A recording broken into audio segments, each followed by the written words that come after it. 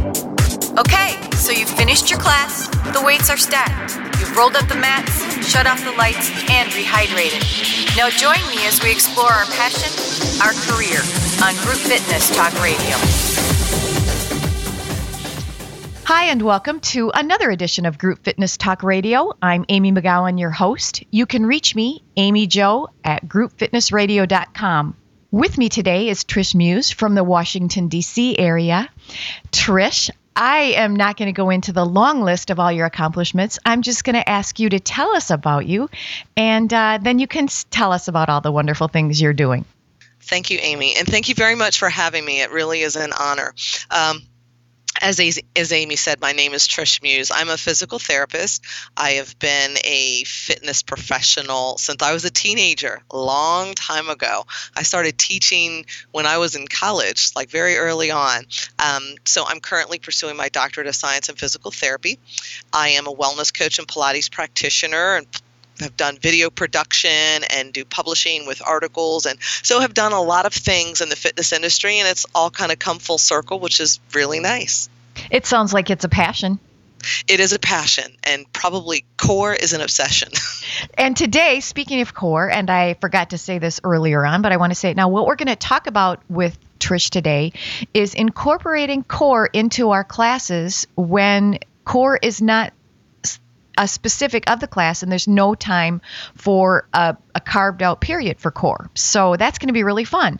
So Trish, any kind of class, step class, name some of the classes that we're going to do this with. Oh, you can do with step. I would think that you'd also kind of clue it in with spinning. Certainly you would do it with yoga. Certainly you would do it with Pilates. You can do it in your strength classes. You can do it in any type of beginner group fitness, small group training class. Any kind of interval classes? Oh, definitely interval. Yeah. That's one of my favorite places to put it in. Okay. And so they don't even need to know that the participants don't even need to know that we're doing core. No, you can think of it like vegetables with a kid. Okay. Oh, I love that. All right. So we're just stick it in there. We don't need to highlight it. Just do it. Okay. So let's break the class down into warm up, early components. Then we're really getting heated, and then we're cooling down. Does that sound like a good breakdown for a class that we're going to incorporate core in when there's no real time? I love it when we get down to foundations and basics. Okay. That's pretty much it. All right. So let's get started. We're warming up. Okay. So, when you're warming up, obviously in group exercise, we're always thinking about the exercise program we're going to do later in the class. Remember, your warm up is your rehearsal for what's going to come later. So as you're thinking about what's going to come later, you're just going to add a layer of core on there. It doesn't really have to be, it's got to be mindful, but it doesn't have to be a super deliberate thing that you do. So as you're doing your warm up, as you start to progress, first you're going to start with your forward moves and then your backward moves. Start thinking about your arm movements. So you're going to include core as you alternate arm movements. Right arm goes into the air, reaches across your body, then follow it with the left arm. So as you're alternating arms, that starts to tap into your balance strategies, and therefore requires you to engage your core so that you stay upright and perform the motion deliberately, mindfully, and with control. So some cueing in a warm-up would be? Some cueing would be drawing belly button to spine. Watch your movements. Make sure that you are lifting your arm as opposed to throwing your arm from side to side. As you're lifting your arm, be mindful to rotate your trunk. Right arm moves towards the left, so rotate your trunk from belly button to spine, rotating from the hips up towards the left side. Remember, think of your spine when it rotates like a barbershop pole. A barbershop pole rotates, it spirals upward, doesn't spiral down. I love that. How about breathing? How would we cue breathing during a warm-up? Well, I think the thing to keep in mind, and it goes back to basics and foundations, which is why I'm very happy you opened the show the way that you did, is that our abdominal muscles are active when we breathe. So we know that when we exhale or blow out through our mouth, and we really want to encourage as much deep breathing as we can, when we exhale, our abdominals are active as well. particularly our transverse abdominis, because that is active with a forceful exhalation, such as a cough, a sneeze, or when you really are trying to exhale. So exhaling facilitates abdominal engagement. Inhaling facilitates spinal erection. So exhaling facilitates spinal flexion. Inhaling facilitates spinal erection, which is what you want. Awesome. And so we can just explain that to our class participants in more layman's terms by saying when you inhale, you're straightening your spine. Would that be exactly? Okay. So when you're inhaling, you're working on straightening your posture, straightening up your spine. When you're exhaling, that's when you're working more on bending or rotating, turning your spine to one direction. But the key thing to keep in mind is you want to do it with control. Make it deliberate, make it mindful. So in the warm-up then, we're really working on control through the core. And warming it up. But I think, with all of your exercises, you're always thinking of control. Gone are the days while we just kind of jump around on our toes and flail our arms from side to side. Gosh, I hope those days are gone. Don't you hope Oh, those man. days? There I really do. really is method to the madness. And so through that warm-up, start to tap into some of those finer things of polishing up those moves. When you see something, don't let that person that's to the far left of you continue to do something wrong. Start to clean up those mistakes now. Okay. So start to tap into that breathing right away. If you wait till halfway through the class, well, maybe they haven't gotten as much out of the first half of the class as they would have had they known what to do. What you just tapped on something that I'd like to go into a little further. When we see some people in our classes that really, really are not getting it, do you have some tips for, let's say we've got 25, 30 people in our class. Most people are getting it, but just a couple people really aren't. Do you have any tips for, without making them feel bad or isolating them or embarrassing them, maybe kind of getting their attention and kind of saying, yeah, I'm really talking to you. Do you have any tips for that? Well, I think you bring up a good point. You don't want to embarrass them because you want them to keep coming back. Oh, absolutely. Again, fitness is what I do. Physical therapy is what I do. I'm not an IT person, so I could really sound like an idiot if I ask an IT question. Oh, me too. So I don't want someone making me feel bad. So what I might do when I see, a group of 20 or 30, if I see two people to the left that aren't doing something the way that they should or need additional help, then what I try to do is start to move around the room, try to, just make my way over there first, try to get in front of them and say, okay, watch my form. I'm standing this way so you can see my form from the profile. Now look at my form from the back.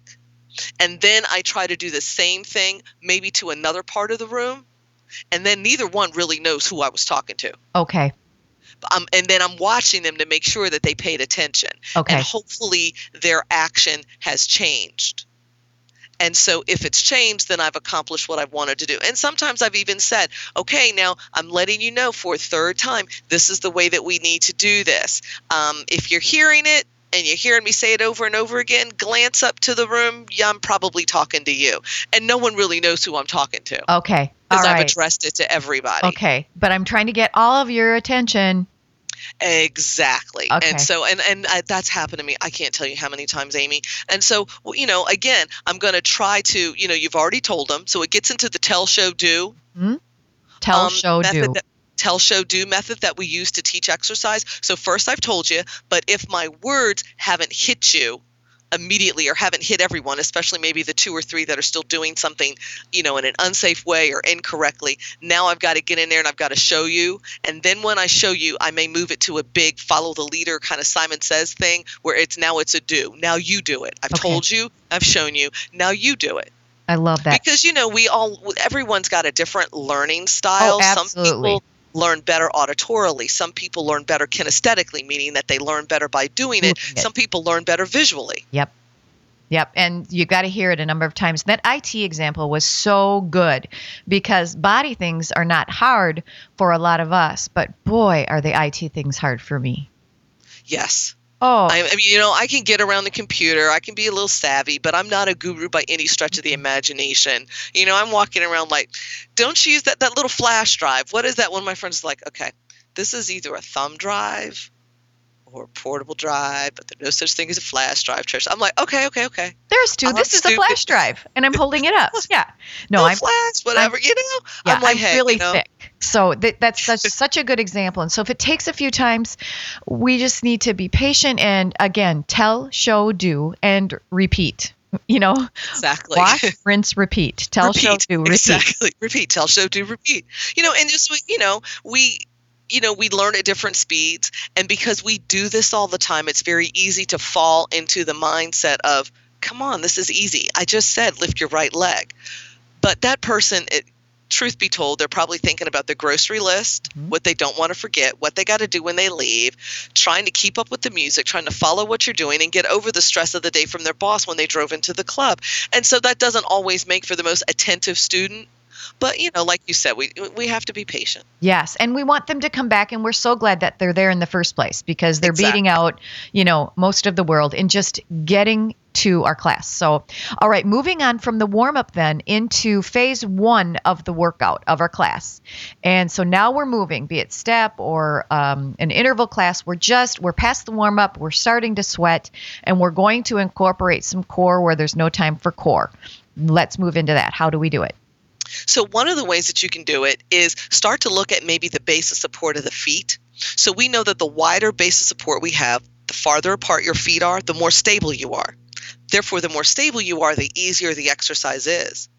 But if I want to get more core in, I can narrow your base of support by bringing your feet a little closer together, making it more difficult for you to balance, whether it's on a step, just standing there doing bicep curls, moving side to side, or moving forward. Therefore, if I make it a little hard for you to balance, it's going to require you to engage more body parts to keep your balance, and it's going to tap right into your core. So, for example, just the old hustle move even. Even the old hustle move, instead of doing it, with feet, say, wider than hip width apart, bring them into hip width apart, or bringing them closer to hip width apart. Oftentimes I do my squats with my feet closer than shoulder width apart, To challenge the core. You got it. Makes it more difficult with the hips as well, because you're going to have to use more range of motion, but it requires you to balance more, which requires you to tap into your core to keep that balance. Cueing for a closer base. Exactly. Okay. So some basic cues then that we would want to verbalize as instructors with a closer base. What do we have to watch for? So what I want to watch for, and what I encourage instructors to do is, first start out with that typical base of support, the average base of support that we would all use, hip width apart, maybe a little bit wider than hip width apart. And then what you can say is, all right, if you're ready to take it to the next notch, if you're ready to increase the intensity with what we're doing, we want to, make your work just a little bit harder. Okay, let's go ahead and start to bring those feet in a little bit closer. Now keep the same move. Bring those feet in a little bit closer. Again, like we said, we're going to treat core like vegetables. We're going to sneak it in so that they don't really even know. Okay. No, you don't even have to tell them. I mean, you can tell them if you know it's the type of class that really wants you to dig into the core and say, now, if you really want to tap into your core, let's narrow your base of support. It's going to be a little bit more harder for you to balance, perhaps, and therefore you're going to use your core just a little bit more. Okay. Great. So we're getting in now to the meat of the class. Right. So as I get into the meat of the class, what I'll begin to do is look more at alternating leg movements, alternating feet movements, or alternating opposite sides of the body, like right arm, left leg. Because what happens is you cross midline, come away from midline, you are going to incorporate the core with that movement. You have to stay upright, but you have to maintain the position of your trunk while the two extremities are moving. The movement of those two extremities is challenging the position of your trunk. You have to fight that by pulling that belly button towards your spine, zipping it up, bringing the inner borders of those ribs together, and associating your trunk with your pelvis to stay upright or seated even. Absolutely. So we're talking even the typical lunge with the reach across the body. Exactly. Okay. The lunge with the reach across the body. Or you could even do a squat, and instead of having, say the person's doing squat with 8-pound or 10-pound dumbbells in each hand, try just an 8 or 10-pound dumbbell in one hand. Gotcha. So you do it off balance.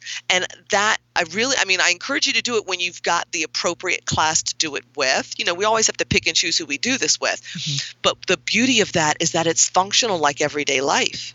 Yeah, we're because not life always doesn't balanced. we're not always balanced. I mean, just think, I walked into the door yesterday with 2 bags from the grocery, 1 bag from Target, and my purse and my son's, food bag, his bag from being out, and I'm juggling all this and trying to get the keys into the door. I was not balanced while I did all of that. Right. So if we constantly, completely train our classes perfectly balanced with basically the world being perfect, you do them a little bit of a disservice, because then have you really trained them to deal with the unbalanced world? So put them off balance on purpose. Put them off balance on purpose to teach them how to maintain or get back on balance. Because then when the world gives them that little obstacle, that maneuver, they'll be able to deal with it.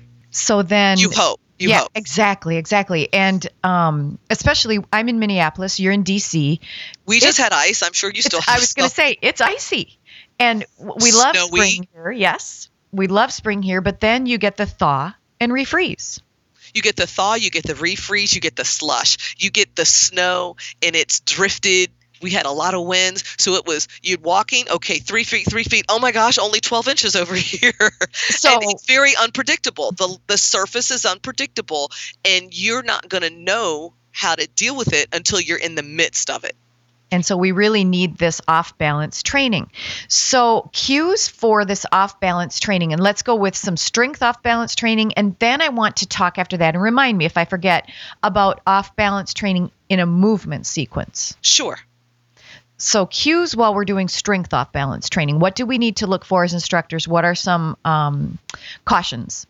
Well, say, for example, if I'm going to have you do an off-balance squat, or maybe I have you hold a dumbbell in one hand, no dumbbell in the other. As the instructor, what you want to look for is them maintaining their postural alignment. If that weight's too heavy, you're going to see them start to lean and not be able to correct their balance towards that weighted side. You want to cue them back up, belly button to spine, zip up. You want to engage, pull the rib cage towards the hip on the opposite side, so you pull that rib cage back up to erect your posture. All right. Watch the shoulders. What happens is, just like when we carry a heavy purse, and I dare not have anyone weigh mine right now, but what happens is you start to hike that opposite shoulder up to compensate, or you hike up the side that's weighted. So what happens is you over recruit your upper traps. So what you want to do is to, as we talk about in Pilates, your shoulder blades are your wings. Draw those wings towards your hip pockets. Lengthen through the spine. Elongate your spine. Lengthen through your neck. Your upper traps are not accessories. Okay. If we need earrings, I can take you shopping. Yeah, we'll go shopping. But you don't need to use your upper traps as accessories. They are not accessories. So you want to lengthen through there. So you want to watch the posture and make sure that as the person goes down, you don't see them falling towards that weighted side. Okay. So we really need to cue them to stay even, and we need to watch them, and then maybe cue them to also watch themselves in the mirror. Exactly. Okay. And that really teaches them how to be more independent. I don't think that gets rid of the group exercise instructor, but what that does is it improves your value as a fitness professional, because you were teaching that person what to do when they're not with you. They're only with you once, maybe twice a week, 3 times a week if they come to your class that often. Look how many hours they're away from you. So they spend more time away from you. That's where you want them to remember all the things that you've been teaching them. That's when you really want, a little version of you sitting on their shoulder to cue them in on what to do in everyday life. And then they're going to keep coming back to your class wanting more. Why? Because you teach them how to deal with everyday life so that they're more efficient and more effective, and they get through it without as much fatigue and with less stress. Perfect. Take a little piece of us with them every day. Exactly. Ooh, that's kind of a little bit of a scary thought. Okay, so let's take this now into a movement sequence. We're in an interval class, and we're in the aerobic portion of it. We're in a step class, or we're taking our interval up to the step. And how would you take it to a little bit of off-balance work, maybe in an aerobic sequence? What would that look like?